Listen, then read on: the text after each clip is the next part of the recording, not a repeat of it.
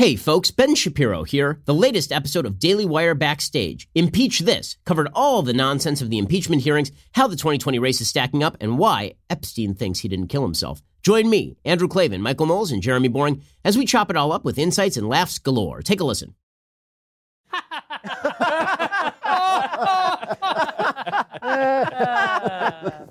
Welcome to the Daily Wire Backstage, Impeach This. I'm Jeremy Boring, known around here as Jeremy Boring. That's with a lowercase j and a lowercase b. We're glad you've tuned in.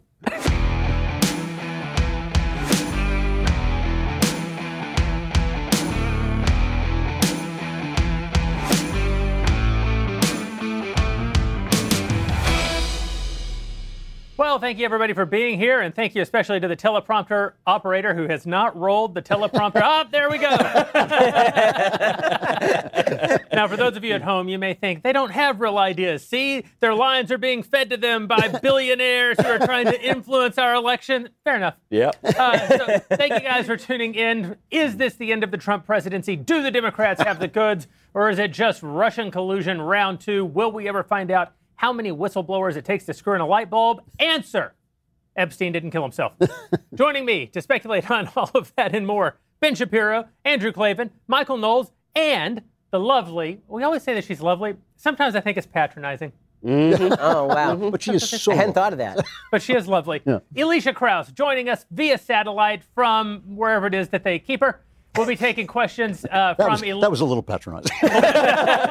We'll be taking questions from you, the people, by way of Elisha. If you go over to dailywire.com/subscribe, become a subscriber, support us. We need the support. We need the support in particular because as we move closer and closer to the election, the pressure on advertisers to remove their content from our shows, this isn't just us, it's everyone involved in conservative media, is so immense. Also, for the platforms, when you have candidates like Elizabeth Warren flat out saying she's going to break up the big tech platforms, basically, I'm actually not sure what the quid pro quo here is. It's if I become president, I will break you up for helping the other guy become president. It makes no sense to me. Nevertheless, they're all under a lot of pressure, and the only way that we can stay on the air and keep bringing you the content that you... do they so want richly it? deserve? Do they want the content you deserve? Is if you become a subscriber, and we are running a special right now. Did you guys see this? It's actually pretty hilarious. Elizabeth Warren, who may actually become president of the United States, decided that one thing that Joe Biden had that she didn't have was, accusations of plagiarism and theft of intellectual property. Yeah. And so she released a billionaire tears mug on Shopify as though all of America does not know that the market on tears coffee vessels has been filled by the Daily Wire. Leftist tears, hot or cold tumbler. You can get yours right now. Go over to dailywire.com/subscribe. If you use the promo code WarrenTears, that's one word, WarrenTears, you will get 20% off of our Insider Plus and All Access membership packages. And most of all, you will help keep us in fancy watches and fine cigars. Thank you for being here. We're going to talk about some politics. Oh, wait, they already rolled the opening graphic. They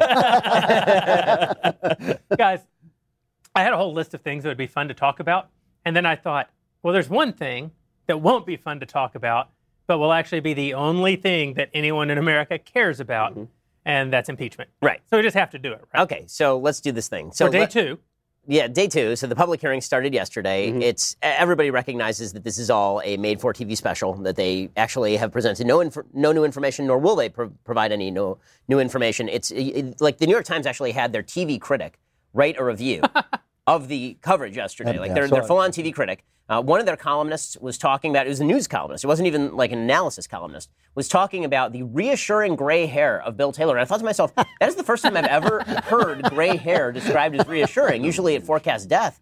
But, sorry, Jeremy, but the fact is that, the left is so obsessed with the idea that somehow something has changed here, that they're going to just pretend that something has changed. Now, obviously, as we all know, nothing has actually changed here. If they didn't have the goods before, they don't have the goods now. If they did have the goods before, they have the goods now. My inclination is that they certainly do not have the goods.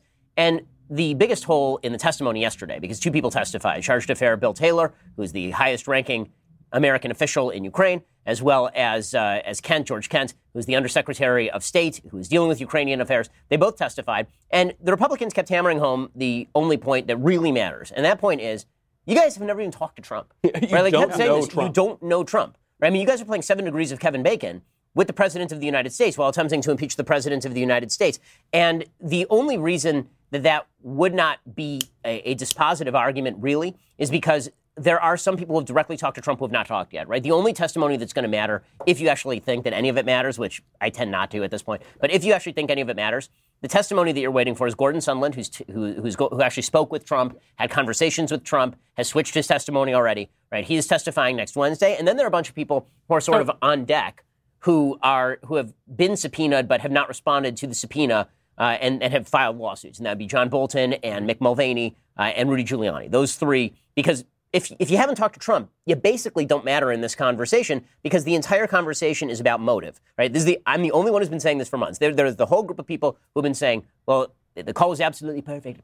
Okay, it wasn't perfect. Can we just stop with this? It wasn't a perfect call because, come on, it wasn't like, that's not what Trump does. Okay, perfect is not in Trump's wheelhouse. He doesn't even aim at perfect. Right, that's right. It's just perfect as a description of everything that he thinks he does. But what is obviously the most plausible explanation of all of his behavior, and this is the case I've been making for a long time, is that when he says to Ukraine in that phone call that what he would like as a favor is investigations into Burisma and Biden, he would like investigations into CrowdStrike, he would like investigations into Ukrainian interference in the 2016 election, that he's just naming a bunch of crap that he thinks about Ukraine because people have been feeding him information about Ukraine, and this is the way the president's brain works. He basically has a bunch of note cards, and the note cards have 7 words on them each. And if you give him a topic, if you say global warming, then what comes out is destroy economy, Chinese hoax. And if you say to him, Ukraine, the first thing that comes out to him is interfered in the 2016 election, Burisma, Hillary Clinton, CrowdStrike, right? It's just whatever comes out of his head.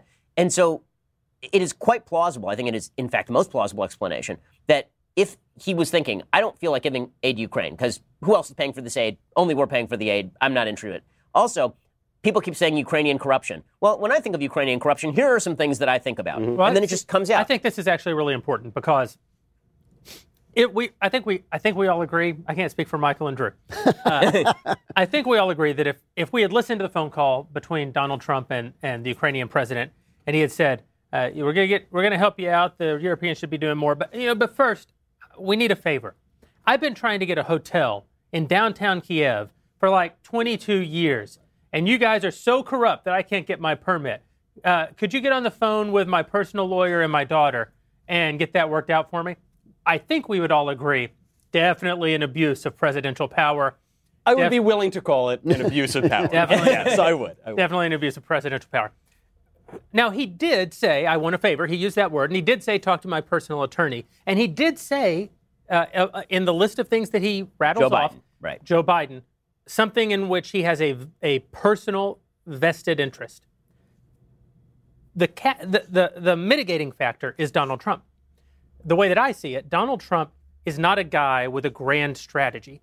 He has some big ideas that he generally points himself toward: winning, building big things, not losing, an isolationist, generally an isolationist foreign policy. These are things that we know that he generally cares about and he generally still steers in the direction of. But electoral strategy, there were casting notices for Trump TV going out the night of the election. Donald Trump does not have, he's never, I think, in his 40 years of public life, demonstrated that kind of strategy. What he has demonstrated is that he spends a lot of time looking back with a sort of vindictive spirit. You say that he has, a reporter once reported that he had very small hands. Decades later, Donald Trump would still send that reporter signed photographs of his hands to demonstrate how perfectly large they are. If somebody insults him, he never lets go of the insult. 10 years later, he'll be on Twitter fighting the feuds that existed before Twitter even existed, right? So, if Donald Trump believes that there was corruption, that corruption targeted him personally in 2016, that is something that's going to be very hard for Donald Trump to let go of. He's a dog with a bone when it comes to a vendetta. The problem is, even if he weren't a dog with a bone, and even if it wasn't a vendetta, if Ukrainians were involved, even if they weren't, but he has reason to believe that they were involved in circumventing the 2016 election, that's a legitimate concern for the president of the United States. And, yesterday, during the testimony, you had these two big witnesses that the Democrats were so excited to bring, George Kent and not Gordon Sondland. And Bill Taylor. And George Kent was asked, is it legitimate for the president of the United States, in regard to Ukraine policy, to ask them to investigate this sort of corruption? And George Kent said, absolutely it is. They asked Bill Taylor, do you have evidence of this quid pro quo? Do you have any firsthand account? He said, nope. I spoke to Gordon Sondland. He said, I got the quid pro quo wrong, and I don't have any firsthand evidence. It's that pretense. It's all this pretense, because the fancy people in suits and ties are going to go on TV, like they did on CBS News, and say, this was devastating testimony today. Anybody who watched saw it was devastating for Adam Schiff, not for Donald Trump. This is the thing that bothers me about this whole thing. At this point, I actually believe the left uses absurdity as a strategy. Because if you say, if I say, well, men and women are the same, and you say, well, wait, here's the science, we can have an argument about that. It may be a stupid thing to say, but at least we can have an argument about it. But if I say to you, a man menstruates, even talking about it elevates it beyond the level of stupidity they're at. I feel that way about this impeachment. I go on, I have to talk about it. It's the news. We all have to talk about it. It's the news. I feel that even talking about it is elevating it above its seriousness. The idea that this is an impeachable offense, an offense that actually somehow threatens the polity, that threatens the Constitution, that even if he was sitting there going, I'm going to get that Joe Biden because I'm really afraid of a guy whose teeth falls out every time he talks, whose eyes explode during debates. I just think this whole thing, they have been calling for impeachment since before he even won the election. They were talking about an insurance policy against him. They were talking about impeachment the minute it started. They came up, I mean, it is kind of like what Devin Nunes said. They come out with a strategy. It's Russian collusion. It's not Russian collusion. It's obstruction of justice. It's not obstruction of justice. It's Ukraine. You know, it's going to be his pant size. And then, well, it was his pant size with Stormy Daniels, which was. And then, as you say, they go on and they do this ridiculous stuff. And Norah O'Donnell, who has got to be one of the worst personalities on television, takes this fake action stance. Have you watched the way she does? And she stands like this, and she says, "It was devastating. The walls are closing in. It's the end of the beginning. It's the beginning of the end. It's explosive. It's and you go like, what the hell? She even said, if you're bored, you were just not paying attention. I thought, no, I actually know when I'm bored. I don't need you to tell me how to feel. So I just feel like we have to talk about it. It's the news. But I feel this thing is absurd. I feel it is completely staged. It's completely meaningless. That we know who Donald Trump is. We know he says these things. I don't agree with you guys. I don't agree with you guys about Trump. I think he's a smart guy with a strategy. But I used to think you were a smart guy. That ended right now. But he's a big mouth, and he says things, and he talks off the cuff. But this would actually be his best strategy, right? Would be for him to say, yeah, I'm a big mouth and I say things. Yeah. Right? I mean, like, if he just said that, everybody would be like, all right, fair. Yeah, fair.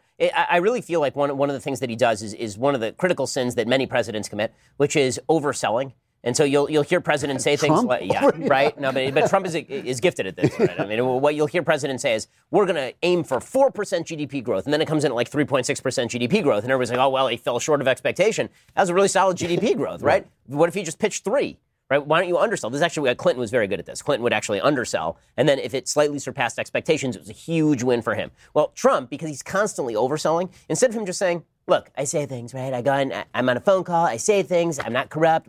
If he just said that, we'd all be like, all right. But instead, it was the perfect, most unbelievable phone. And now you've got Congress people who are in the unenviable position of having to explain why this phone call was perfect, as opposed to just saying what all the rest of us are saying, which is, yeah, dude says stuff, and he really didn't do anything wrong. It's not great, but this is part of the Trump peculiarity, is that he does talk like a North Korean dictator, and it does cause his supporters to then have to either say things that are going to put them at odds with him, or say things that make them sound patently absurd. I actually thought that our friend Dennis Prager did a terrific job on his appearance on Bill Maher last week. Yeah. When Bill Maher brought up some of these things that President Trump has said, like I can't remember the quote, his glorious mind and all this. Yeah. And Prager was like, I mean, I don't know if he said that. Did he say that? Yeah, he said that. Well, of course that's silly. I thought, well, yeah, that is how you have to. Right. That is how you have to react to Donald Trump. Before we talk more about this, I mentioned at the top of the show that we need your subscriptions, and we do. DailyWire.com/subscribe. In fact, we're going to be taking questions from our members here in just a minute. But I also said that some of our advertisers abandon us, in particular in hard times. One of the advertisers who not only has never abandoned us, has never threatened to abandon us, and I dare say never will abandon us unless we just stop delivering for them, in which case that's not abandoning, that's doing business. Right.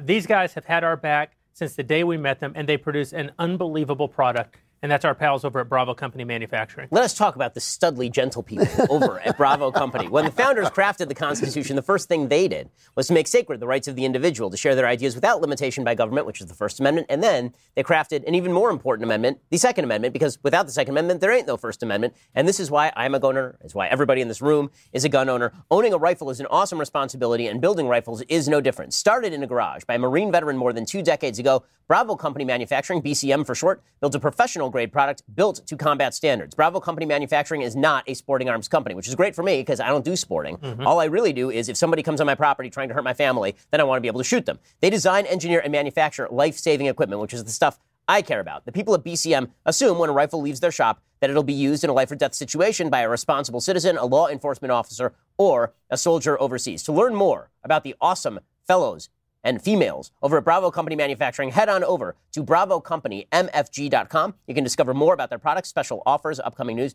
They are indeed studly, gentle people. That is BravoCompanyMFG.com. If you need more convincing, go check them out at YouTube. They make videos that are better than ours, frankly. YouTube.com/BravoCompanyUSA. Again, that's BravoCompanyMFG.com. Is it fellows and fellas? I know, that's what I was straining there for a second. I was like, what is the equivalent here? You're the linguist. It's and very gals, difficult because a fella is also a guy. It's very, they've anticipated transgenderism. Maybe Trump really is as smart as Andrew thinks. Well, I mean, with all of this said, none of this is going to have any major impact on Trump, no. which leads me to believe that the Democratic proclamations that they're going to try and move as fast on this thing as possible are just a lie. I don't think that's right. I think that the Democrats are right. Exactly. I think that they're looking at this field and they're thinking, okay, what we need to do is avoid talking about these. Right. Because this field is just sheer effing garbage. I mean, and it is. It is garbage top to bottom. Yeah. You've got Joe Biden, who is not even alive. He's not a living human being, right? They've dug up a corpse and they've called it Joe Biden and they wheel it around. And every so often, Joe Biden is the bottom at the top. Every so often, his jaw falls open and sound comes out, and that's Joe Biden's candidacy, and that guy's your front runner. Listen, 2 years from now, we're going to be sitting here doing this show, and Drew's going to say, "I think you guys are wrong about Biden." He's very much alive. He might be alive. Yeah, exactly. He might be alive. And then you've got our good friend Elizabeth Warren. And Elizabeth Warren is, I mean, the more you see her, the more you dislike her. That's and right. It's amazing because she started off and everybody's like, yeah, she's terrible. And then they're like, second look at Elizabeth Warren. And the media were obsessed with Elizabeth Warren. Yeah. Every plan, everything she said, it's genius, it's brilliant. She went to Harvard Law and she was a professor. Sure, she earned it by proclaiming that she was a Native American, but she's a professor. And by the way, don't believe all the hype when they say, oh, well, Harvard Law never looked at that. Really? Then why was she putting it on her application? Okay, why was Harvard putting out press releases about it? Correct. Right. I mean, it's all nonsense. But it was all just glowing media coverage. And then people get a load of her and they're like, oh my God, she is awful. And this war on billionaires thing, by the way, like they say that all this plays because the vast majority of the American people are for the wealth tax.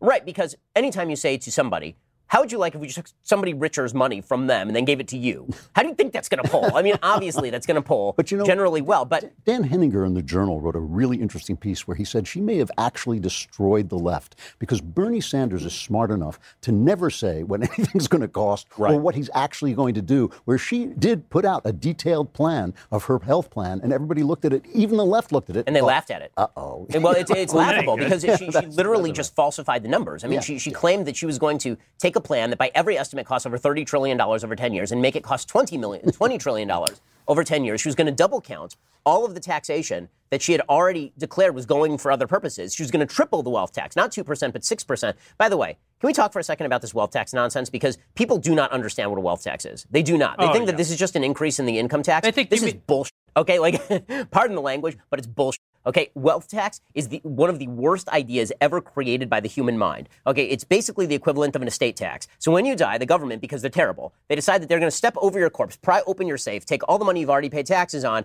and then steal it from you so that you can't give it to your children, which was, of course, was the entire purpose of you earning money over the course of your lifetime. The estate tax is patently evil. Okay, so now, but it's not just they pry open the safe. They then assess the value of every piece of property that you own, including your business interests and your stocks. And then they take 40% of that if you haven't been smart enough to get a living trust. Folks, go check out a living trust at LegalZoom.com today. Right. Make it happen right now. Do not give that money to the damned federal government. But you know what's especially stupid about this wealth tax is she says she's only going to go after the billionaires. It's a familiar storyline. There are about 621 billionaires in the United States. Their combined wealth, not their income, their wealth, the money that they have, is a little over $3 trillion. And I'm actually being generous here with my estimates.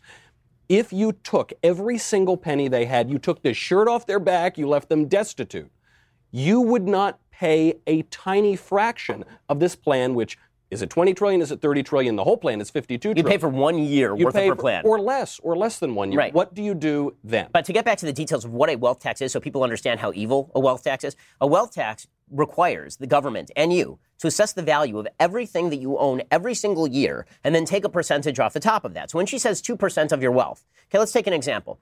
We have a business here at Daily Wire. The business earns money. We have to assess the value of the business. We have to add up the leftist tears tumblers, the grapes, the lights, the cameras. And I'll tell you who this. I'll tell you who this absolutely F's. The people it absolutely F's are the business owners. Because if you own a business, let's say that you own a business for the sake of argument, and the business, so the wealth tax is supposed to kick in at $50 million, is what she says now, right? That as soon as you get to $50 million, every dollar above that, and you're going to start paying into this routine. Okay, so let's say that you have a business and the business is worth $50 million.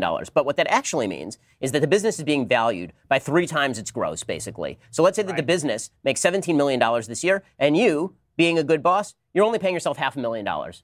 Right? All the rest of it goes to expenses, all of the rest goes to costs, all of the rest goes to employees. So you're paying yourself $500,000, and it's a $17 million a year business. But it's valued at $50 million because it's using 3 times gross to value the business. That means that your net worth, you make $500,000 a year. But it means that you will be paying 2% of $50 million. You'll be paying $1 million in taxes on an income of $500,000 a year. Man, it's even worse than that. It means, because it's not like that money even is sitting in the bank. You're not paying yourself $500,000 and then leaving $20 million in the bank. This is right. What this means is you will have to liquidate assets in order to pay the tax. Correct. People think of these Silicon Valley billionaires, right? I read a story 2 years ago about Mark Zuckerberg, founder of Facebook, worth something like $70 billion. I don't know what he's worth today. At the time, he's worth something like $120 billion or something. Yeah, $1 billion. And he had put in, because he has to file this with the SEC and with his board, he had put in that he wanted to liquidate $1 billion worth of his interest in Facebook. Silicon Valley went into a panic. And at the time, it was the most money that any Silicon Valley tech founder had ever tried to convert into cash out of their business. Stock prices start to dive because they think, well, if the founder and CEO is selling his stock, we must need to get out as well. And then the whole net worth, not only of him, but of people with mutual funds, people with 401ks, everybody invested in the market starts to collapse. What that means is, if we started a broom company, and we invented the best broom anybody's ever had, and we manufacture them, and we sell our brooms, and promo code Shapiro, we sell a ton of them. And then we sell our broom company to Hillary Clinton, probably. Hillary Clinton. Yeah. The only person who could afford it. Right? We sell it to Hillary Clinton for $3 billion. Yeah.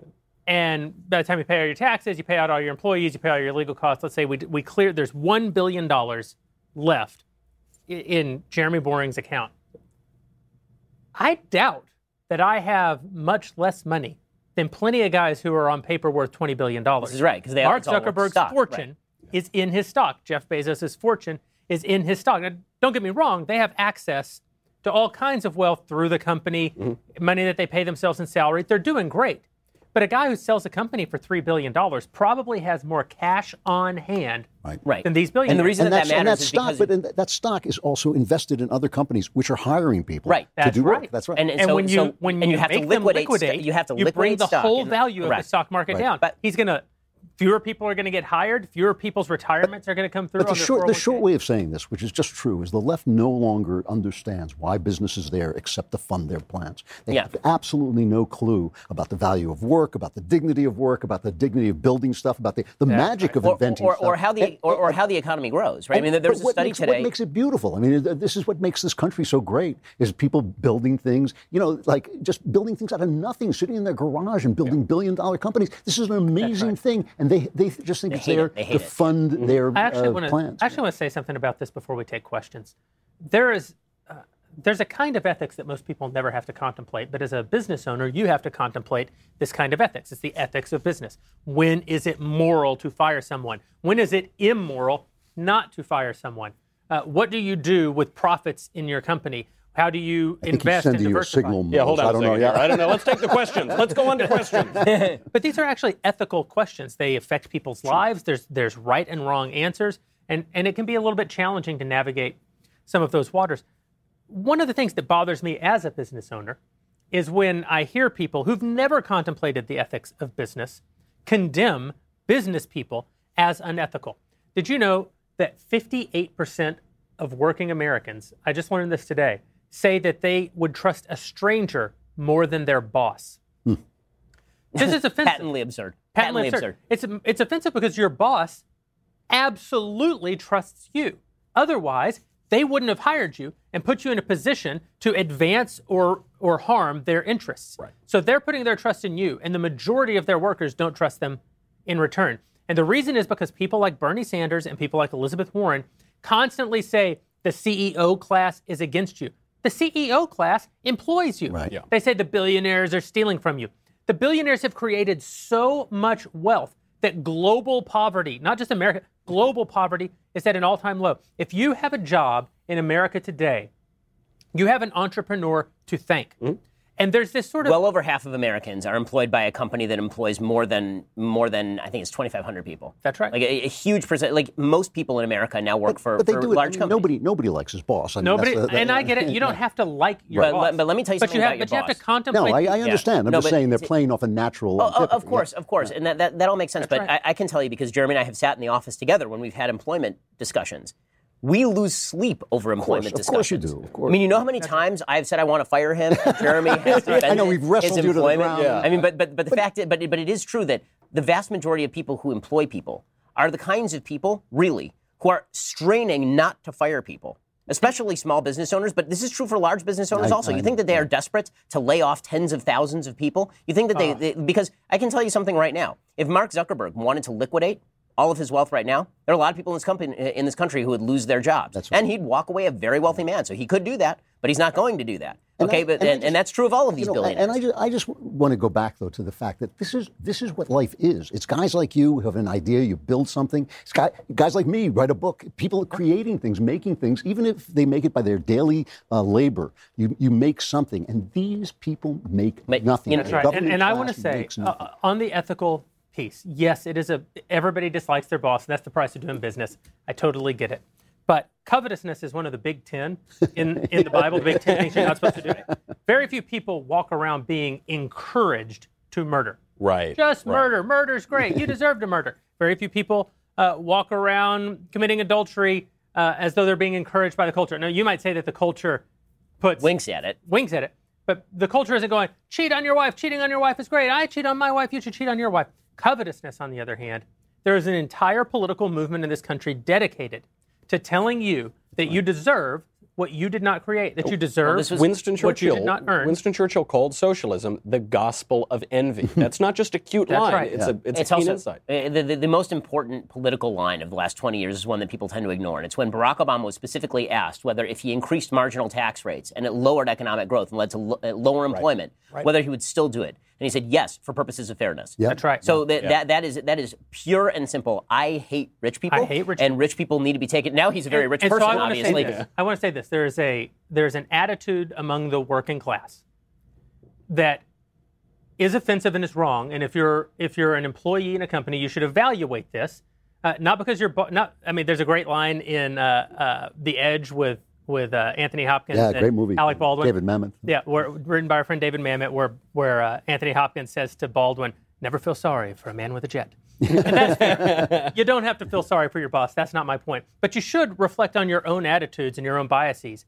You see a similar attitude, I don't like it, with the sort of women's power movement, where it's like if guys wore a shirt that says, I can do whatever I want, you can't tell me nothing, that'd be bad, but women can kind of encourage each other in that.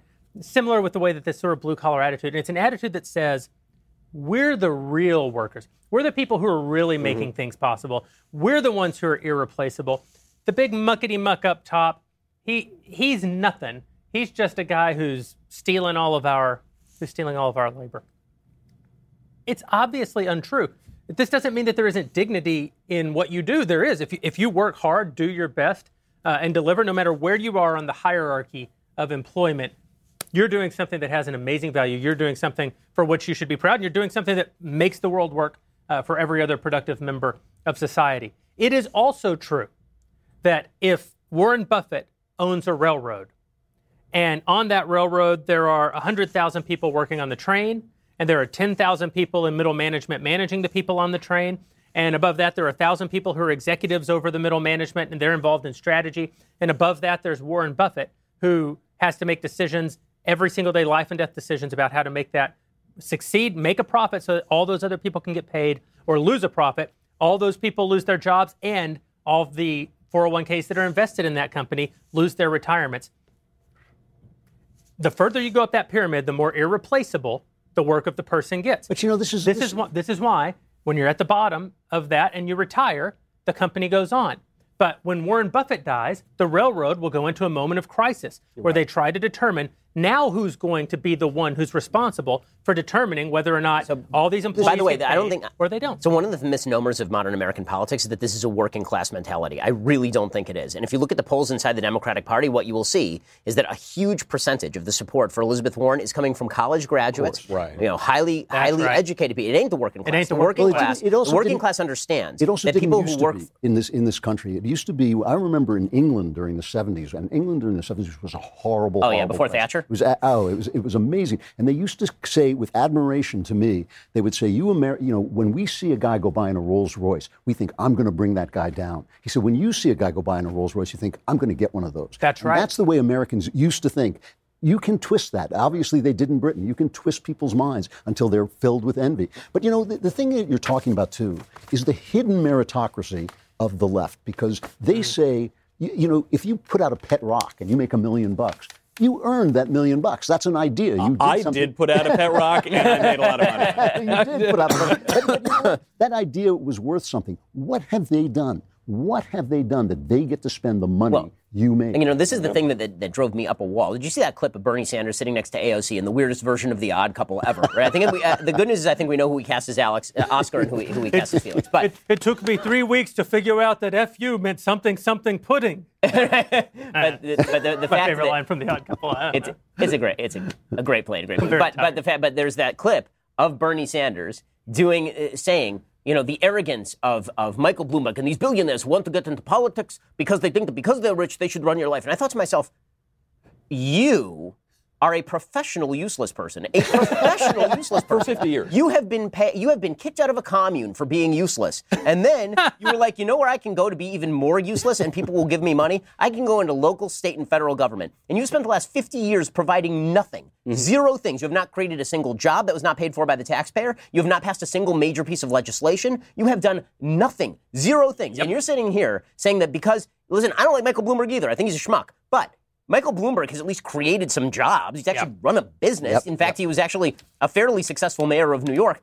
You are literally a professional useless person who is old and crazy, and you scream at the moon. And you're sitting there being like, all these billionaires want to get into politics. How arrogant. I think to myself, okay, which is more arrogant? The guy who has created jobs for probably tens of thousands of people who says, you know what, I can bring that same sort of sensibility to government, or the guy who has created nothing ever in the history of his entire life, who says, I want to run every single aspect of your life forever. So who is more arrogant? You finally said something nice about Donald Trump. No, but that's true. I didn't have any objection to Donald Trump running for office on the basis of his business record. I've never thought that a political career was actually the basis for being a good president of the United States.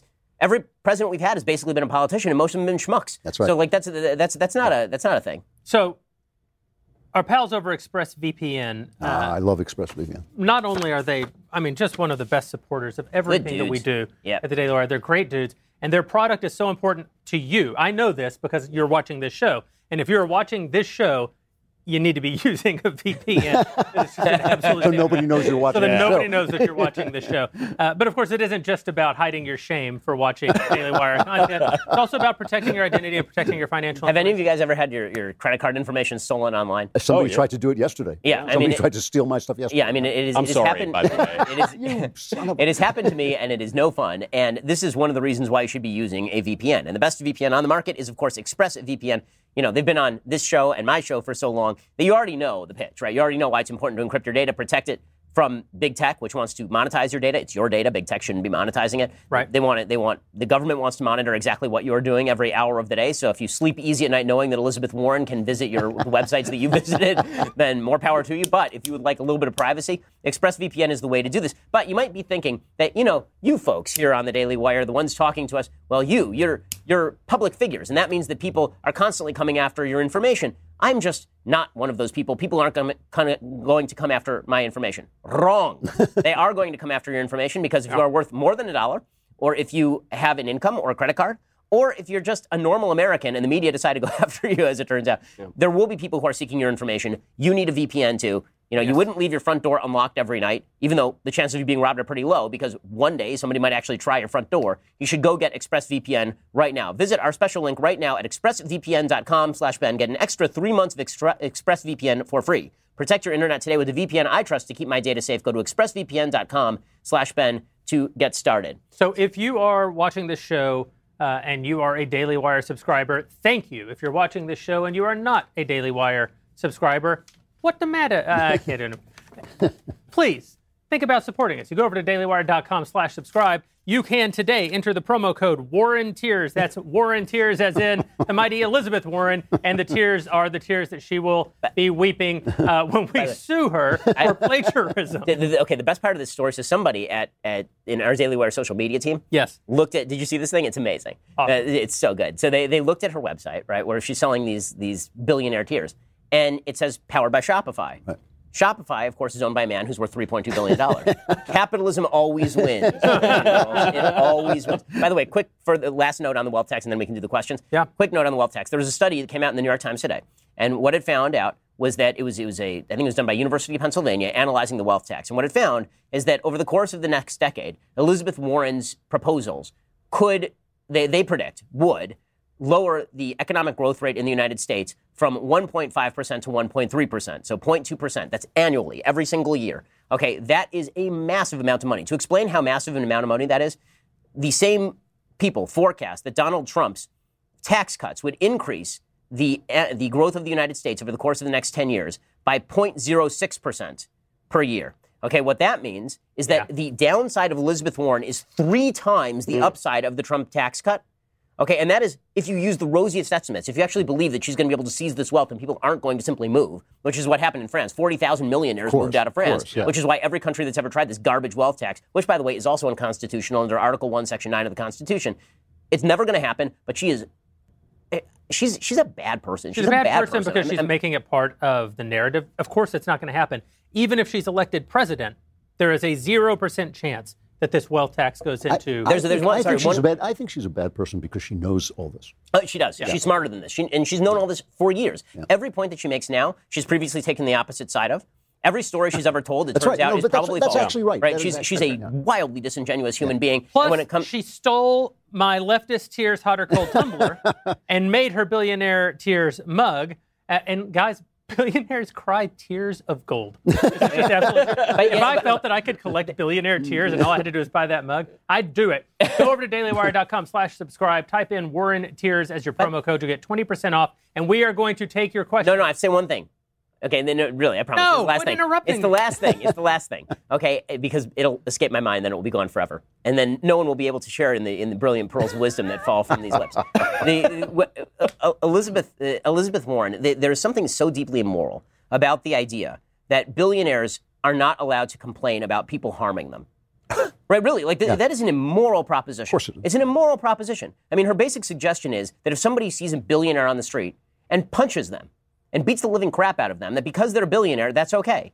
Yeah. I mean, she is a Danton, Robespierre, French revolutionary character. I mean, that is the kind of language that she uses. Yeah. And what she neglects to mention is that she's worth $12 million. She'll be one of the first people on the guillotine. Actually believed what he was saying. This is the thing. And he was also the first all right. I want to hear from our Daily Wire subscribers. They keep us on the air.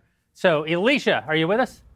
Yep. And I got to say, if I were Catholic, I'd be going to confessional tomorrow because I'm pretty envious of a Pocahontas carving that somehow made it into the studio before I did. I hadn't noticed. I know what you're talking about. I know what she's talking about. She's in a different room. Maybe. Something we can't see. Still in the broom closet, but a crazy lying leftist gets to be in there. Okay. We can make $3 billion off that broom closet.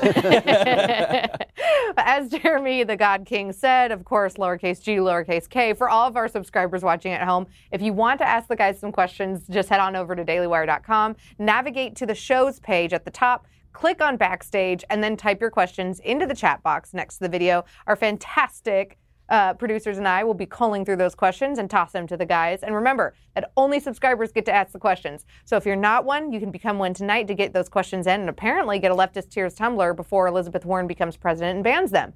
And so our first question comes from a subscriber who wants to know, on the topic of immigration, how do we as Americans assimilate to our own culture and values before we can assimilate immigrants to do the same? Thanks for all the work that you guys do.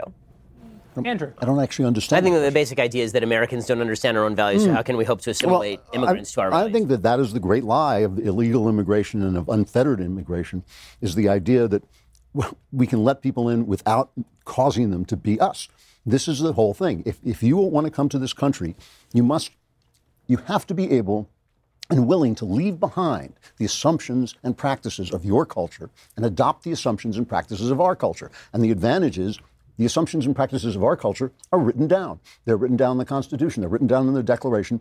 You cannot come over here and say, yeah, I want to come over here, but I don't want to ascribe to this people are equal stuff or people should be free stuff. I come from a country. I want you to be more like my country. I hear this in taxi cabs in New York all the time, by the way. As people say, I don't like this liberty the driver will say to me, I don't like this liberty very much. I'll say, go to LaGuardia, go to JFK. You can fly right the hell out of here. There's no problem. What taxis are you taking, man? This is actually true, that what the left wants is not just unfettered immigration. It's unfettered immigration without assimilation, and you can't have it. And I think that this has become a huge problem in discussing this, because when you say, well, what country do you come from? Well, I come from Saudi Arabia. And are you willing to leave behind the idea that women are chattel? Well, no, I'm not.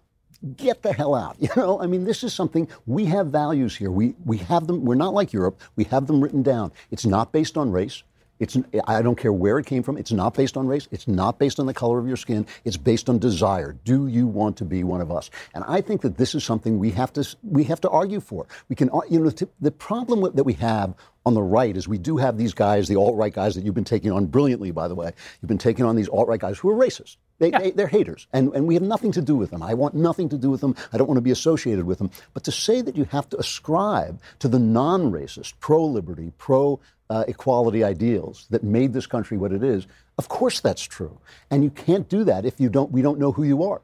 And so the old immigration was so well regulated, was so, people were asked questions. People were given medical tests to see if they had diseases that they were going to spread. This idea that we can just open our borders and that makes us welcoming and compassionate is nonsense. And by the way, the virulence of this idea that immigration should be race-based, which is an ugly, ugly idea, the virulence of that idea, I was thinking about this the other day, like why is that cropping up now? And I will say that I think that the left has a heavy hand of blame here, because I think that the left has spent years claiming that there is going to be a demographic change in the country and that the demographics of the country are destiny, right? They keep saying this. They wrote books about this. They would say, well, there will come a day when there's a non-white majority in America, and that inevitably means that there will be a change in the politics. And I thought to myself, well, that is pure unbridled racism. You are now saying that because there are more Hispanics in the country, then therefore that means that necessarily there will be more leftists in the country. And then you're saying, I want to bring in millions more illegal immigrants across the border and then give them amnesty. So what do you think people are going to think? Right? I mean, the people who are reacting with racism are not doing any better. They're doing it just as badly. They're horrible. All of them are horrible. The whole point is that immigration, again, should be driven by ideas. And the fact that the left has said a couple of things. I wrote an entire column about this week because there was an interesting piece by Yoni Applebaum in The Atlantic suggesting, well, Republicans seem to have forgotten about the idea that their ideas can appeal to anybody. Instead, they're just suggesting that their ideas can only appeal to a certain racial subset, and that is why they keep going back to the white working class. And I thought to myself, well, no, that's not true. But it is true that the left has been saying that conservative ideas can only apply to a certain subset, namely white working class people, maybe, and that everybody else is not susceptible to conservative ideas. I think to be fair for a moment, that Republican politicians have been feckless when it comes to walking in to neighborhoods where we're not usually welcome and making their case. And the reason they're feckless about it, because they're afraid. They're afraid because every time Mitt Romney did it, he went to the NAACP and they said, how dare, they actually said this, how dare you tell black people they should start businesses when they can't even hold bank accounts? This is what Democrats said. And if we don't go in and make the argument, I mean, that's the thing you got to love about Trump. He said, what have you got to lose? Why don't you sign up and see what happens? And if anybody who did sign up, who is a person of color, as they say now, is doing really well because of Donald Trump. And yet, I mean, look at Rudy Giuliani. I know Rudy Giuliani today is kind of a loony, but he was one of the greatest mayors, if not the greatest mayor New York ever had. And he turned New York around from a cesspit, which I lived in, to one of the greatest world-class, probably the greatest city on earth. And that was almost all Giuliani. Every single day, he was called a racist. Mm-hmm. His policies saved estimated 4,000 black lives. And now today they're saying, well, it was mass imprisonment. Nobody was put in prison en masse. People were put in prison for breaking individually. The law. One at a time. One at a time. I actually think it's a fairly simple question, and there's historical precedent for it, too. And I think it is entirely the left's fault.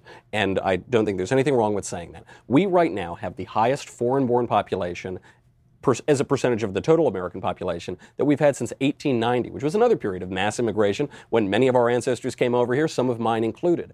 And this created an assimilation crisis. And that was at a time when there was a great encouragement to assimilate. And this led to tighter immigration controls from the early 20th century up until 1965, when Teddy Kennedy opened up the floodgates again.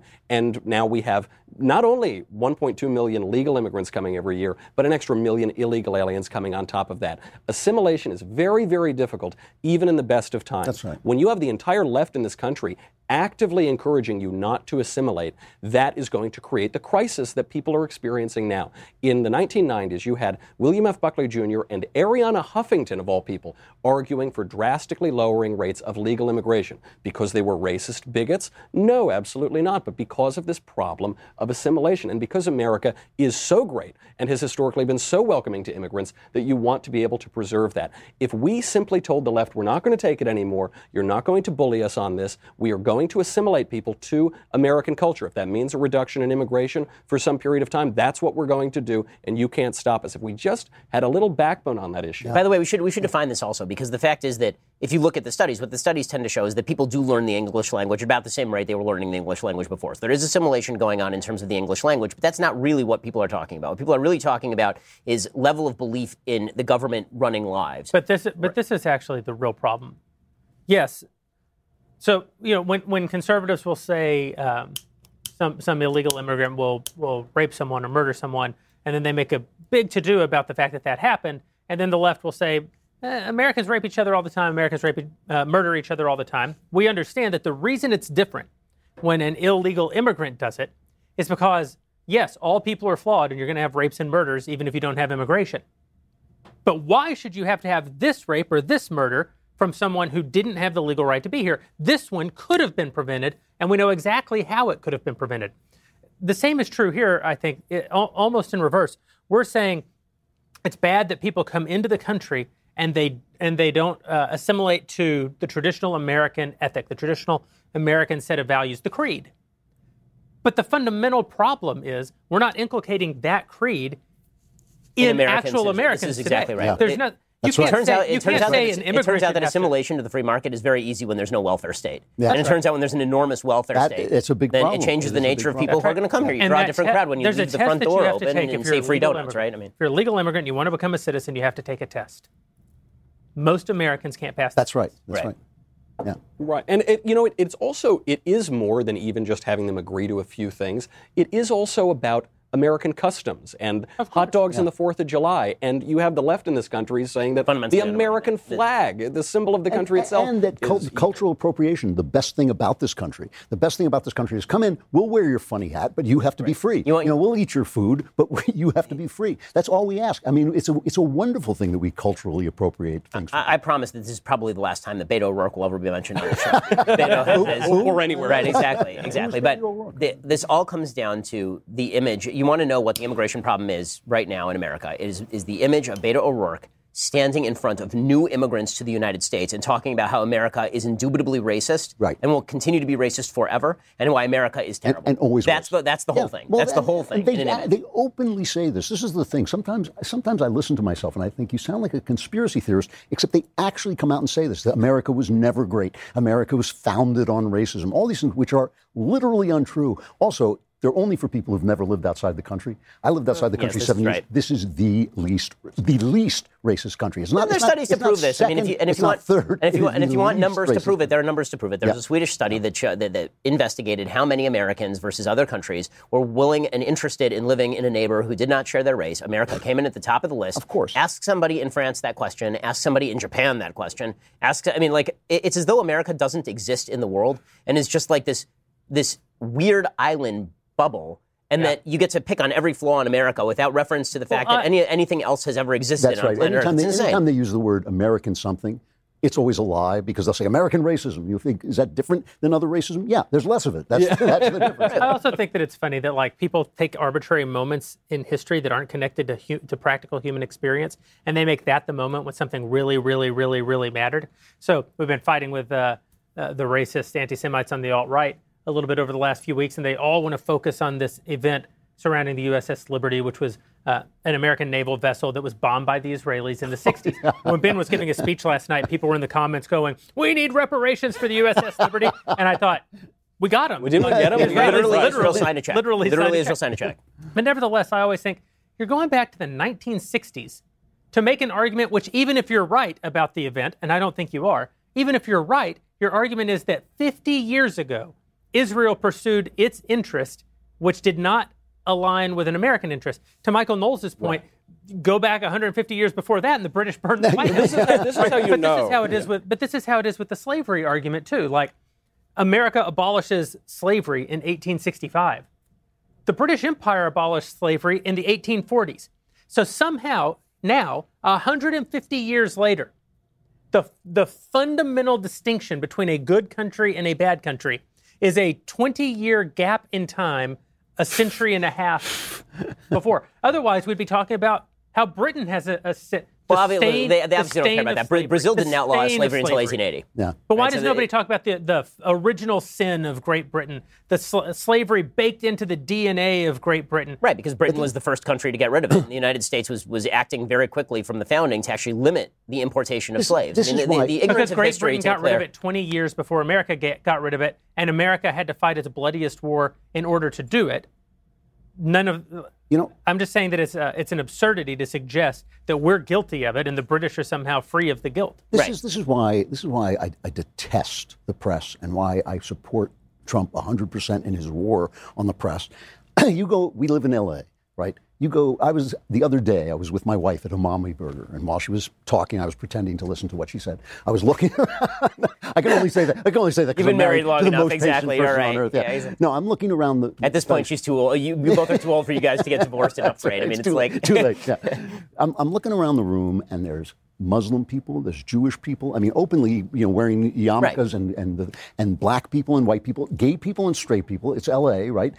Everybody's there, and everybody's getting along fine. Wait, in fact, there's some people there. Well, I was there. And Mommy Burger, and everybody's sitting there getting along fine. And it's the press that gives a bullhorn to these people. It's so true. I remember I was sitting. Makes us hate each other. I had this exact experience. I was sitting with David Mamet, and we were having lunch, and it was in a restaurant in Santa Monica, and I'm just dropping his name because he's very famous and an excellent writer. And you haven't had, and most of the people in our audience have not had lunch with David Mamet. So I've had lunch with David. Hold on, Mamet. you're telling me who did you have lunch with?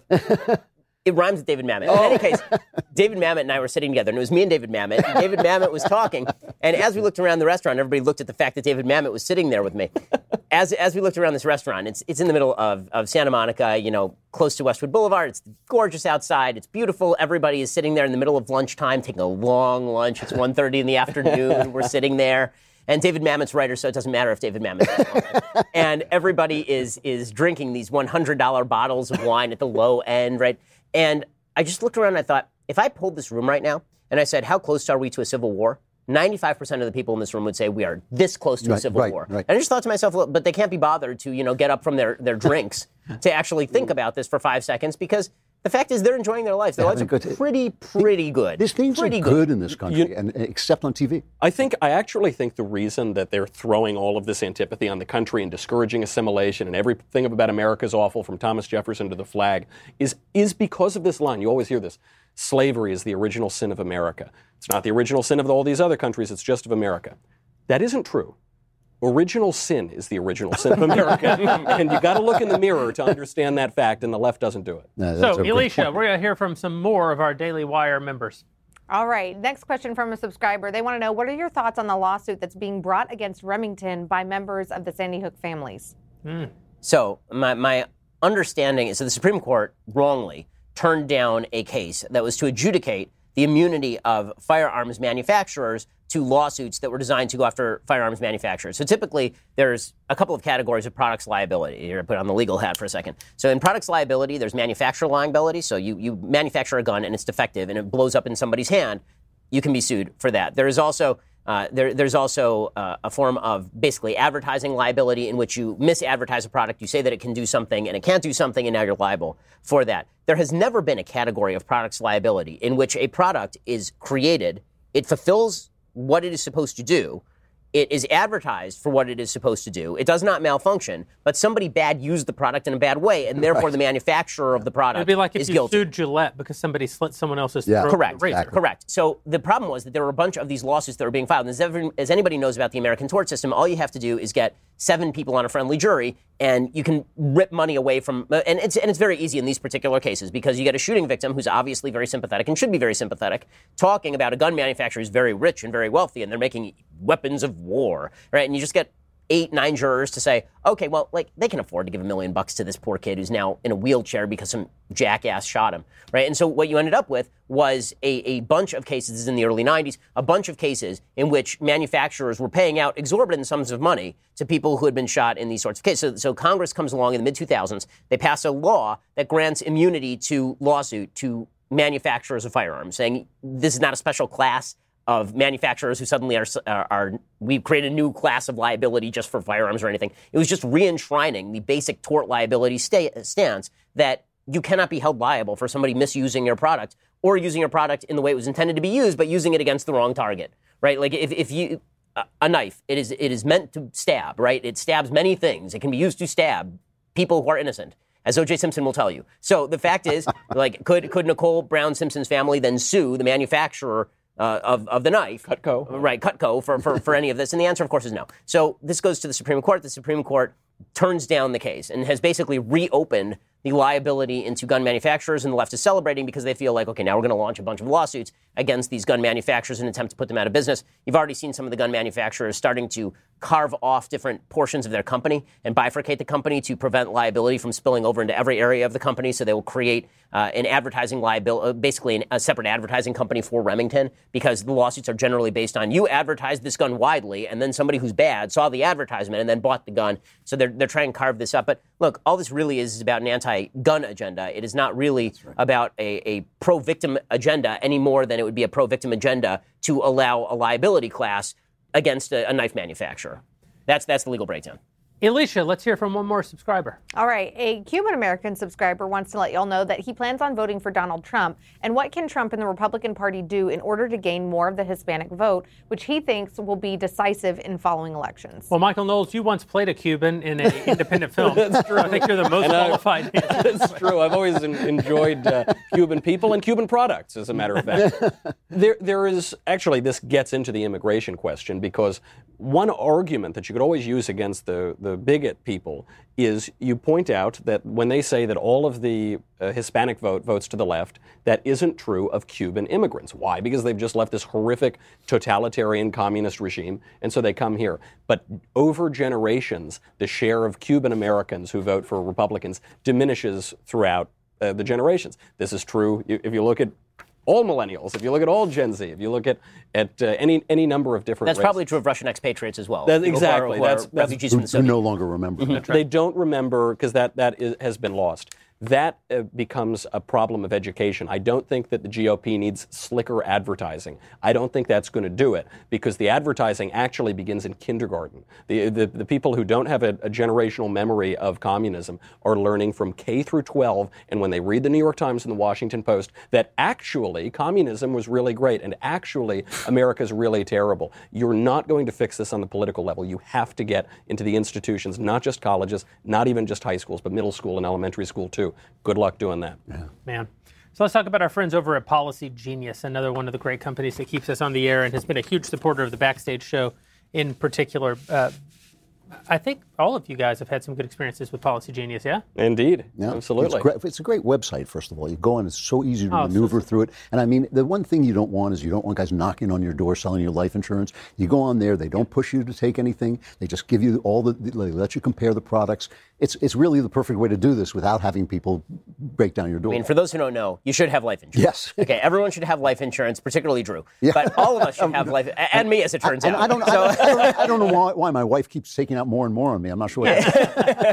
But if you don't have life insurance, you should go get some. It's open enrollment season, so people are getting life insurance through their employer, and they think that that's sufficient. Generally not sufficient. You probably need more than your employer can provide, and you should have private life insurance also because that way if you lose your job, you don't lose your life insurance. Right. The people who can help you make that happen, the folks over at Policy Genius, it's the easy way to shop for a life insurance plan that is not tied to your job in minutes. You can compare quotes from top insurers and find your best price. Once you apply, the Policy Genius team handles all the paperwork and the red tape. The life insurance you buy through Policy Genius stays with you, even if you leave your job. So when you're looking at workplace benefits this month, make sure to double check your life insurance options and then head on over to our friends over at PolicyGenius.com to get quotes and apply in minutes. By the way, they also do auto insurance and disability insurance and home insurance. They are your one-stop shop for insurance, which is great because you don't want to stop more than once for insurance. PolicyGenius.com. Get quotes, apply in minutes. Policy Genius is the easy way to compare and buy life insurance and all those other types of insurance that I mentioned as well.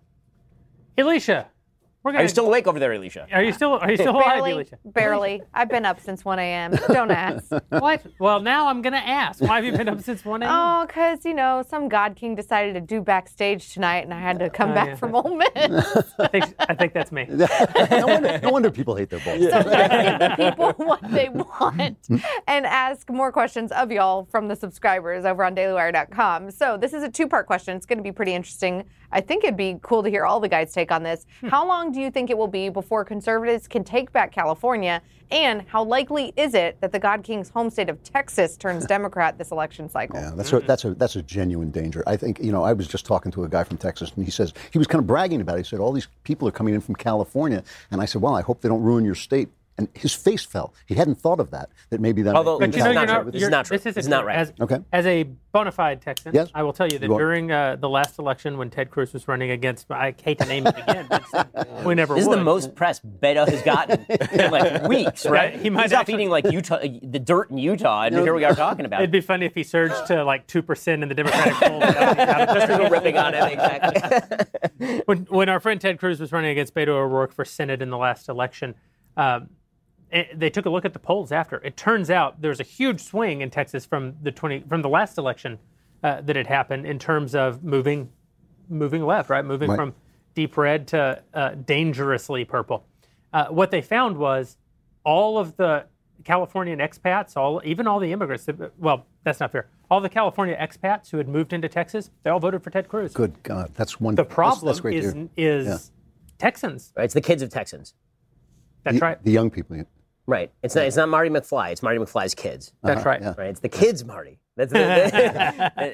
Something's got to be done about that. I mean, it really is. It's a generational thing, and that's the real danger in Texas. Honestly, I think that Texas, it'll be very difficult for Democrats to win Texas in this election cycle, specifically because they're going to nominate somebody nuts. And Texas is still heavy Trump territory. He's lost some in the polls. I find it very, very unlikely. It may actually be that the best thing happening in Texas right now is that Californians keep moving there. Because the Californians who are leaving California, by and large, are the Californians who are trying to flee. And there's a whole study done about like people who are in California who want to leave, and it's entirely red state Californians. This is the thing I would like to ask. I have seen twice in my life, which has now gone on, I don't know, 150, 160 years. I have seen interminable. I have seen twice things that you thought would never turn around that turned around. One was I was in New York in the 70s, which, my God, I mean, you really could not go outside at night without taking your life in your hands. I mean, you had to worry. Right, Death Wish was a documentary. Right, and Giuliani turned that town around, as I said before.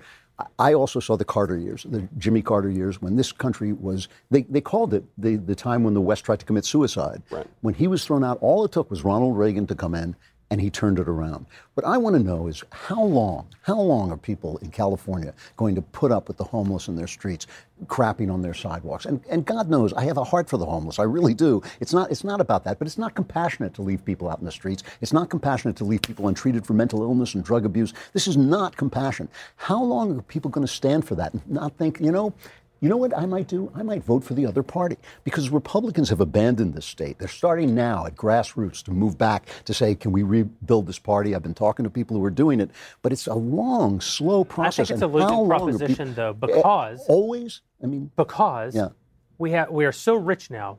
People have never been richer in this country than they are today. That means they've never had more geographic mobility. And the fundamental truth goes back to the problem in Texas is the problem in the hope for Texas is the problem in California. Everybody who's trying to build a new Republican Party in the state of California is having to fight against the fact that every Republican is moving out of California. Well, so I actually am not as hopeless about California as I was even maybe a couple of years ago, and that is because California has turned into a shithole. It really has. Like, it's a third world. So lest Donald Trump be condemned for using that word about places that are not the United States. I've lived my entire life in California, with the exception of when I was in law school. Every single moment of my life has been in California. I love this state. I don't have any plans to move from this state. The place is turning horrible. It's a horribly governed state. It's amazing. It's unbelievable. Yeah. And so I have been urging, I can't tell you how many politicians, people who have run for governor in these races, I've said to them over and over, the most recently Neil Kashkari, I remember saying this to you repeatedly, why are you not running on crime and quality of life issues? Yes. Why? Right? Even Arnold Schwarzenegger didn't. When he ran in 2000 against Gray Davis in the runoff, it was basically just, he's a friendly guy who likes education. Remember, his big issue was education. You can't run on education as a Republican and win, even on school vouchers. That's usually not like a huge win. Sometimes it's a little bit of a value add, like it was for Ron DeSantis in Florida, where he won like 100,000 black votes. He wouldn't have won without school choice. But when it comes to the bread and butter issues in California, you can't run on something where the easy answer from the other side is throw money at it, right, which is education.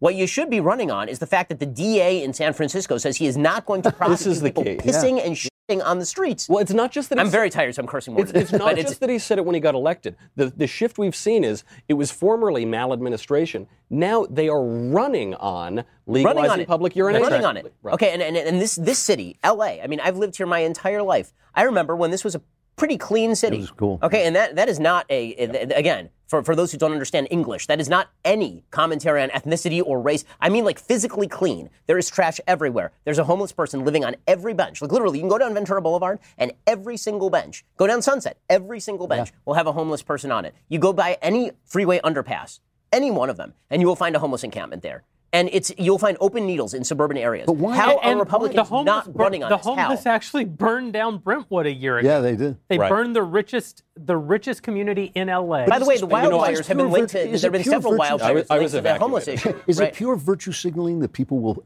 tolerate this at all? I mean, why San Francisco? I lived in San Francisco, one of the most beautiful cities on earth, on the planet. It is now a hellhole. It really is. It just is absolutely disgusting.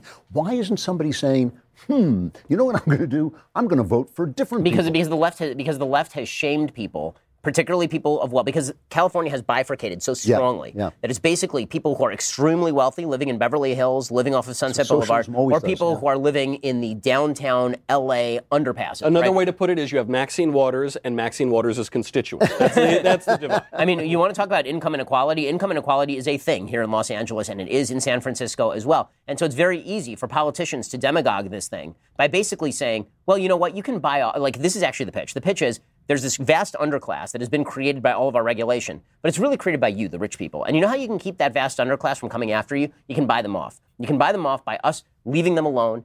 I mean, really, do you think that the folks in San Jose have to deal with the homeless in their neighborhood? They don't. Yeah, right? Or in Silicon Valley. Brentwood, or it's all the nicest areas. They don't care, right? For them, it's a way of saying, look how compassionate I am. I'm not criminalizing poverty. No one's talking about criminalizing poverty. It is a criminal act to live on a public street. It is a criminal act to crap in public. It is a criminal act to solicit or engage in sex in public areas. Right. The DA in San Francisco says none of these are criminal acts anymore. How in the world? I think, frankly, that if Adam Carolla ran for governor of the state of California on this platform, I think he would win. The key to framing this is how they say, you people are anti-poverty. I guess I am anti-poverty, but they say you're anti-poor. I would like people. less poverty, yes. Right. They'll say you're criminalizing poverty and you're somehow a sort of bigot for this anyway. The lie that they push is that it's compassionate to let people live on the street. The lie is that it's compassionate to let people who have psychological issues, who have addictions, who have a lot of problems, live on the street in very dangerous areas in squalor. There's By the way, nothing compassionate. You want to keep people in poverty. There's no better way to keep somebody in poverty than to let them live on the street, leave their crap there, and tell them that this is their new home. And, that is the definition of leaving somebody in poverty. The other thing that is horrific, it's absolutely horrific, is if you now go to the L.A. County Jail. I write about this in Another Kingdom. Which, is that when you go, it is now a mental institution. Yep. So they're taking people who are mentally ill, and I'm sure we've all had experience with mental illness. It's a horror, and they're putting them in prison. Because why? Because once they commit a crime, where are you going to put them? You got to put them somewhere, right? So now you've got these guys who don't even know what reality is behind bars and terrible. Well, because situations. the regulations on mental illness in this state are awful. They're Meaning that awful, if you are mentally ill, this was exactly the case. You saw this case that the New York Post reported on, where somebody in the middle of Hollywood Boulevard, right, a homeless man in the middle of Hollywood Boulevard, took a bucket of hot feces, pulled a woman out of her car, and poured the bucket of hot feces over her head. Obviously a mentally ill person. So the person goes to court and sentenced to basically an outpatient mental illness facility. They do 6 months there. They're released. They're back on the street, right? And so the problem is that for a large percentage of people who are severely mentally ill, such that they are dangerous to themselves and others, we shouldn't blanket all mental illness. We all know people who are perfectly functional who suffer from some sort of mental illness, obviously. So just for clarity's sake. But there are people who are dangerous to themselves, dangerous to others. And the regulations basically say that you can keep them on a 24-hour or a 72-hour hold, and then you have to release them back into society, even if they require the medication. And if they refuse to take the medication, you cannot put them in a place to force them to take the medication. So you have people who are fully paranoid schizophrenic who don't know what reality looks like, saying, I won't take my pills, and the ACLU saying he doesn't have to take his pills. If you make him take your pills, he's a fascist. This is all based on a study from the 1970s that was just debunked, that led to the closing of so many of these and all their institutions. leftist theories. 20 years ago, it's almost 20 years ago, I was researching detective novels set in San Francisco, and I went up to talk to the police, and I spent the day with a couple of detectives, and they said to me, this is so it's 18 years ago, say. They said to me, they will not let us treat people who are sick. They will not let us take them off the street, and it's going to get bad. This is 18 years. And of course, the police always know what's going to happen because they're dealing with the detritus of the things that we create, the higher-ups create. I mean, this is terrible to watch this stuff. If you had a Republican in this state who ran on two propositions, you don't get to live on the street, and we are going to add additional funds for the actual building of mental institutions and change the regulations to allow for involuntary commitment of people who are actively dangerous to themselves or others, they'd win the governorship. Well, speaking of the horrors of mental illness, if you're enjoying this program and you would like to keep this conversation going. That's the worst segue ever. That was pretty spectacular. I liked it. If you're a Daily Wire insider, you probably know that we have the new discussion feature in our brand new dailywire.com mobile application, as the kids call it these days. We're going to, as soon as the show is over today, continue answering questions from our dailywire.com insiders over at the Daily Wire app or the Daily Wire website. All you have to do is go become a insider, become a member of our Daily Wire community. You can join the discussion. One of the things that I like about the discussion feature, it allows us to answer a lot more questions because we're typing than we get to do when we're kind of kicking ideas back and forth. So we're going to be able to get through just a ton of your questions tonight immediately following the show. If you're not a Daily Wire insider, now's the time. Head over to dailywire.com/subscribe. I'm sorry, you have to be an all-access member. Head over to dailywire.com/subscribe. Give us the promo code WARRANTEERS when you become an all-access member, and we will give you 20% off of the price of admission. But before that happens, we're going to keep answering a few questions here from the people who are watching and phoning them in to Elisha. All right, next question wants to know about Trump impeachment. She says that she doesn't think Trump will likely be impeached, but in that unlikely event, would Mike Pence automatically become the Republican nominee in 2020? And do you think that Pence has what it takes to win the presidency? Well, first, I think that our beloved subscriber is wrong. I think Donald Trump will certainly be impeached. But not removed. But it's a bit of a technicality because I think what she really means is that he won't be convicted in the Senate and removed from office. Impeachment happens in the House, and it's a political process. They have the numbers. I think that they're boxed in by their own by their own rhetoric going into the 2020 election. I don't think the Democrats have any choice but to impeach Donald Trump, and they will do. Will he be convicted in the Senate and removed from office? Of course, that's not going to happen unless they actually do find that breaking smoking gun Devastating, finally discovered. explosive. Something, Yeah. just a little historical point Yeah, that never- people don't know, because we've had much more impeachment in recent years. No president in American history has ever been impeached, convicted in the Senate, and removed from office. It's never happened. Even Andrew Johnson. Andrew Johnson was acquitted in the Senate. I didn't remember that. And no one's ever been impeached in his first term because they just figure you can go to the electorate, but the Democrats can't do that. Well, because Donald Trump's they're a about bunch to of be yeah.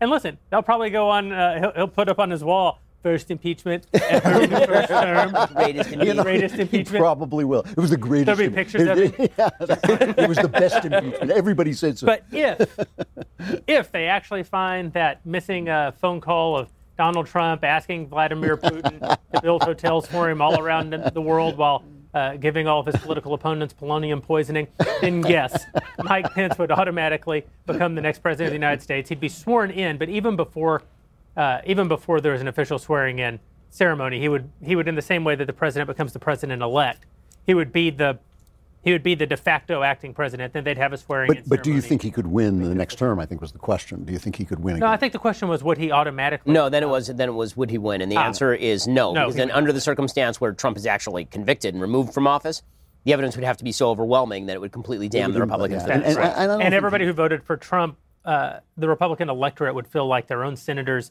had betrayed them in removing him from office. It would be a total What do you think the odds are of Trump dumping Pence for Nikki Haley? Zero. Zero. a chance, yeah. I don't think that's what Haley's doing. I don't think it is either, but I wonder. I think it's like 3%. I tend to agree. No, I think it's overwhelming. I actually think it's a little higher than that, but I don't think it's going to happen. Yeah. Yep. Elisha, what else you got for us? I think I might know the answer to this, but it'll be interesting to get everyone's opinion. Our next subscriber wants to know which current Democratic candidate is your least favorite and why? Oh, there's so many to choose from. There's so many to choose I think from. we each have to give an answer to that. Andrew, okay. start with you. Well, I have to say that even though Bernie Sanders actually gets stars for me for being sincere, to be a sincere communist is not actually a good thing. And this guy, not only has he done nothing his entire life, but he has ascribed with loyally to a policy that has failed again and again in front of him, and he has not changed at all. I mean, he's visited Cuba, he's visited the Soviet Union. He sang, I was joking on my show that he sang this, he went to the Soviet Union and sang, this land is your land, this land is my land, and so is Poland. And,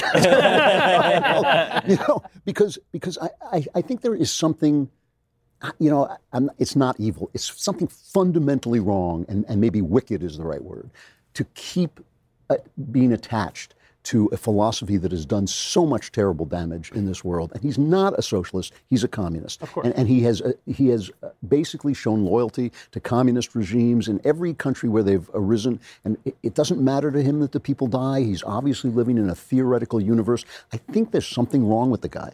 And so... By the way, the proof of your the contention is that he's endorsed by Linda Sarsour and Ilhan, right? There you go. There you go. And He's the wrongest. I think that he is the worst as an actual real-life human being in the world. Michael. Pete Buttigieg is my least favorite. I can't stand him. He is such an obvious jerk. At least Bernie Sanders is honest about what he believes. Yeah. Elizabeth Warren is not honest about many things, but she's always been a left-winger, at least, you could say, not as nearly as radical as she is now. Julian Castro is hilarious in his radicalism. I get a huge kick out of his candidacy. Yeah. Only Pete Buttigieg blows in the wind. So one day he's the moderate candidate trying to get Biden's votes. The next day he's this radical trying to get the Bernie votes. And he's so incredibly judgmental. He's so incredibly moralizing. The Pastor Pete crap is unbelievable. His whole candidacy is about telling Christians that they're not really Christians and telling, Tell me more, Captain Abortion on Demand. Exactly. It's so outrageous and disingenuous. He drives me up a wall. Okay, I have to because it's true.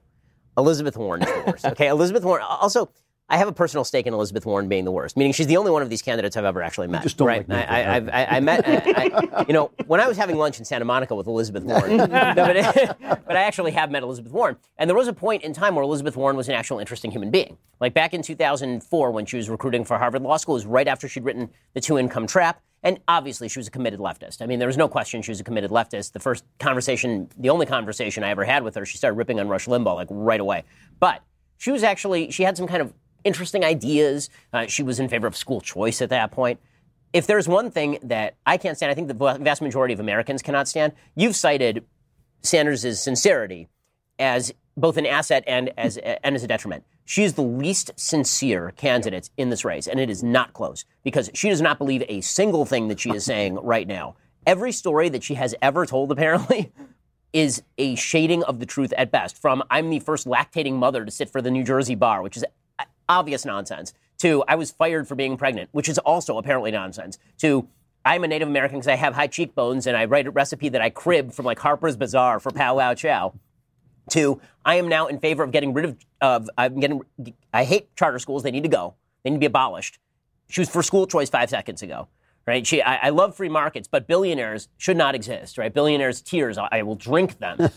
She's so utterly dishonest, and the cynicism of somebody who's not even, you can't even blame her embrace of immoral positions on stupidity. Like Sanders, you can blame it on the fact that he's a delusional old coot, and he's been delusional his entire life. This is not delusion. This is calculated. And when you are a calculated advocate for positions you don't even believe, but you are willing to make the country worse in order to achieve your own personal power, I think this makes you the worst person in the race. Well, I was going to say Pete Buttigieg, but since Michael already did, I'll just give you guys the process by which I arrived at the people that I hate. In the beginning, I hated Kamala Harris the most because she's the one that I actually fear. Like, I don't fear Bernie Sanders because I think he'd be so ineffectual at being president because communists are terrible at everything, and Bernie's never accomplished a damn thing in his entire life. And Elizabeth Warren, I actually think that she certainly poses as a major leftist right now, and everything you say, Ben, about how insincere and dishonest she is, of course, is true. But I actually suspect that if she were to be elected president, she would not functionally be the radical that she presents as right now. I think that's all calculated. It would still be terrible, but it would not be what it appears to be today. Kamala Harris scared me because she openly talks about just putting people who disagree with her in jail. And she got a lot of experience in putting people in jail. And the guys who run her campaign go on Twitter all the time and say, we wouldn't stand for that if Kamala Harris was president. We'd lock all of you up. And I think, well, that's actual fascism. I don't think that's good. But then I realized she didn't stand a chance of winning and she wasn't affecting the national conversation in any way. And at that point, I moved to Buttigieg, but a close second for me is Beto. And the reason is race demagoguery is the worst thing for this country. I said before that I think it's unfair to say that America's original sin is slavery and not Great Britain's just because there's a 20-year gap 150 years ago.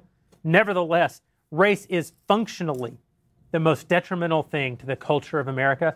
It's the thing that rips us apart the most, that's leveraged by the left in order to rip us apart the most. And what I hate about Beto O'Rourke is that when he was down and he should have been out, instead of recognizing that he didn't stand a chance, he picked up the race issue and the guns issue and demagogued in a way that... And the religious liberty issue, right? The religious liberty issue. And he basically reinforced all of the worst arguments against American liberty that exist. And for that, I think there's a special place in... I guess Arizona. I don't know. He'll be eating dirt forever there. Forever, yeah. Eternal Arizona fire. Alicia, we're going to take at least one more question. They told me never to say this is the last question because people may tune out. But I'm just going to tell you guys I'm leaning very heavily to not taking any questions. So that means I can go after this? Hooray. All right. If the 2020 candidates have their way and make college free, I'm assuming she means the Democratic 2020 candidates, do you think that we will see dramatic drop-off in the quality of American education? No. There's no room. Where would they go if they were going to drop off? Yeah. We actually had an argument this very week, Michael and Drew and I, sitting in my office, about the state of the academy. And the argument was, we think it's terrible, and you think it's really, really, really terrible. No, it wasn't even that. We all think it's terrible. Yeah. I think that it's irredeemable, and that we need to raise the institution and start over. I think that it's it's an 18th century model trying to be applied to 21st century reality at best anyway. I don't think it can get much worse. I think if you're a conservative parent, if your child was speaking 6 languages by the time that they were 7, if your child in elementary school was asking you how to pronounce words in Shakespeare. That's me. You're talking to me. That is your kid. Yeah. Then you probably need to send them to an elite university. Similarly, if your kid has a knack for the law, if your kid wants to be a doctor, if your kid wants to be an engineer, you probably got to send them to college. I would think about, in the latter case, not sending them to get a liberal arts education, but just to be a bachelor's of science. Anybody else, if you're a conservative and you send your child to college, I think you are willfully naive about the reality of what it is. It is a Soviet-style re-education camp. They intend and they succeed at re-educating your child away from every value you tried to instill in them, and you pay them for the pleasure. They don't want to make it free because it will help your kids get a job from a billionaire, an evil billionaire. They want it to be free so that they can brainwash every one of our children, and we should oppose it. We shouldn't send our kids to it. It can't get much worse. It's pretty freaking bad. If you're still watching, go over to dailywire.com. Become an all-access subscriber. War in Tears is the promo code to get 20% off. We're going to keep the discussion happening over on our new discussion app on the website and on the dailywire.com app. But before we go, there is one thing that I think we have to talk about very briefly. We're going to spend a few minutes on this, and that is our friends Adam Carolla and our friend Dennis Prager are in the process right now, as we speak today, of releasing their fantastic documentary, No Safe Spaces. It's in limited release today. A few, I think Ben and Michael and Drew were able to go to the premiere this week. I'm not welcome on red carpets, so I wasn't able to be there, but I have seen the film. It's absolutely fantastic. A huge piece of the film tracks Ben's arrival at Berkeley to the $600,000 worth of police protection that he needed at the heart of free speech in America, Berkeley University. It's a fantastic film. I want to get all of your opinions, but I do want to say, if you're watching this, you're in Southern California, I know it's playing in Burbank this weekend. That's not the only place. You should check the listings. If it's playing near you, I'll say this is an important film. It's a fantastic film, produced by our friend Owen Brennan and directed by our friend Justin Folk, who's a genuine talent. I hate to say it. Almost everything we do, we stole from Justin several years ago. And the only way that films like this get made is if we're able to convince high net worth individuals and distributors that there is an audience for it. So if you want to listen, it's not an act of charity. It's a great film. You'll learn an awful lot from it. You'll see the reality of how bad things are on our campus. In fact, if you're one of those conservative parents thinking, how bad can the schools, go watch No Safe Spaces so that you'll know just how absurd the question already is. But while it's not an act of charity, it is an act of Good. Support. It's an act of support to reach out to the talented people who do try to make this content to get our values out into the entertainment marketplace.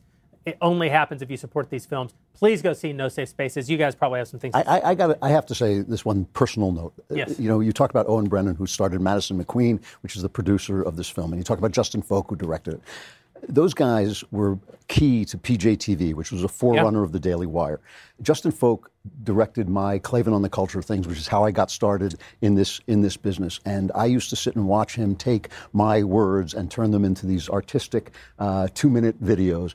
And I just used to shake my head, and they were brilliant. And I really am so proud of the job he did in putting together, you know, because documentaries can be boring or they can be interesting, and this is made interesting by the way he put it together. Owen ran the newsroom of PGA TV, made it what it was at its best, and these two guys have gone on to really great things. And I got to say, I was sitting in the theater and I was just thinking, I made these people, I made them. I was thinking, I'm so proud of what they've done, and it's a good film. I went there and I told Owen and Justin that I would have lied to their faces and said it was a good movie even if it wasn't. But I wouldn't have lied to everybody else. I was really impressed even in the kind of content that, look, I go to these college campuses. I've been attacked on these college campuses. I've seen it. I didn't think there was anything new I could see in this movie. And some of the stuff that is in that movie, I was shocked by. I actually hadn't seen it before. And the creativity in the movie, I mean, there are these whole, I don't want to ruin the movie. There are these whole sequences, though, that are just laugh out loud, drop down funny. Hilarious. And my favorite part about it, there's a little Easter egg appeance of me in the movie. See if you can find it. And my name is at the end, and they spelled it wrong. Klaven. Every day I tell people who produce all of your original videos spell your name. I also have an Easter egg appearance in the film. So be watching for Michael Knowles and the God King while you're actually just tuning in to see Adam Carolla and Dennis Prager and Ben Shapiro. I mean, so never mind the fact that, I mean, it has Jeremy in it briefly, and it has Knowles in it briefly, and is made by the people who made Klaven. All of those are, I mean, see the film in spite of those things. I mean, the fact is that it is a brilliant film about brave, beautiful people.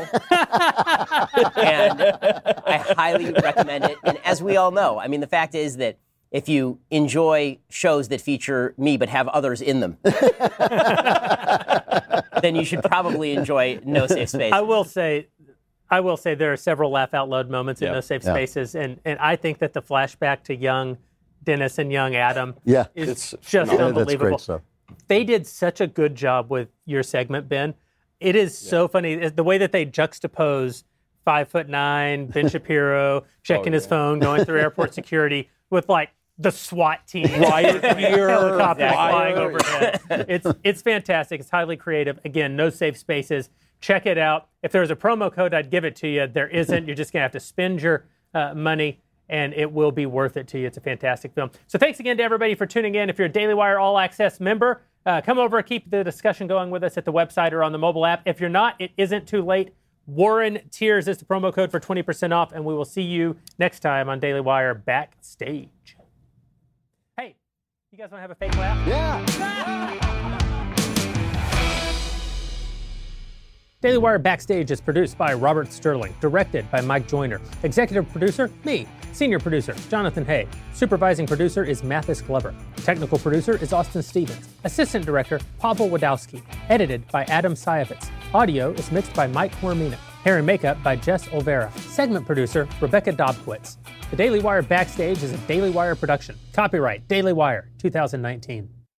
We'll get to more on this in just 1 second. First, Pure Talk believes in American values, and that free should mean, like free. So when you switch to Pure Talk today, you'll get a free Samsung 5G smartphone. There's no foreign line requirement, no activation fee, just a free Samsung that's built to last with a rugged screen, quick charging battery, and top-tier data security. Qualifying plans start at just $35 a month for unlimited talk, text, 15 gigs of data, and a mobile hotspot.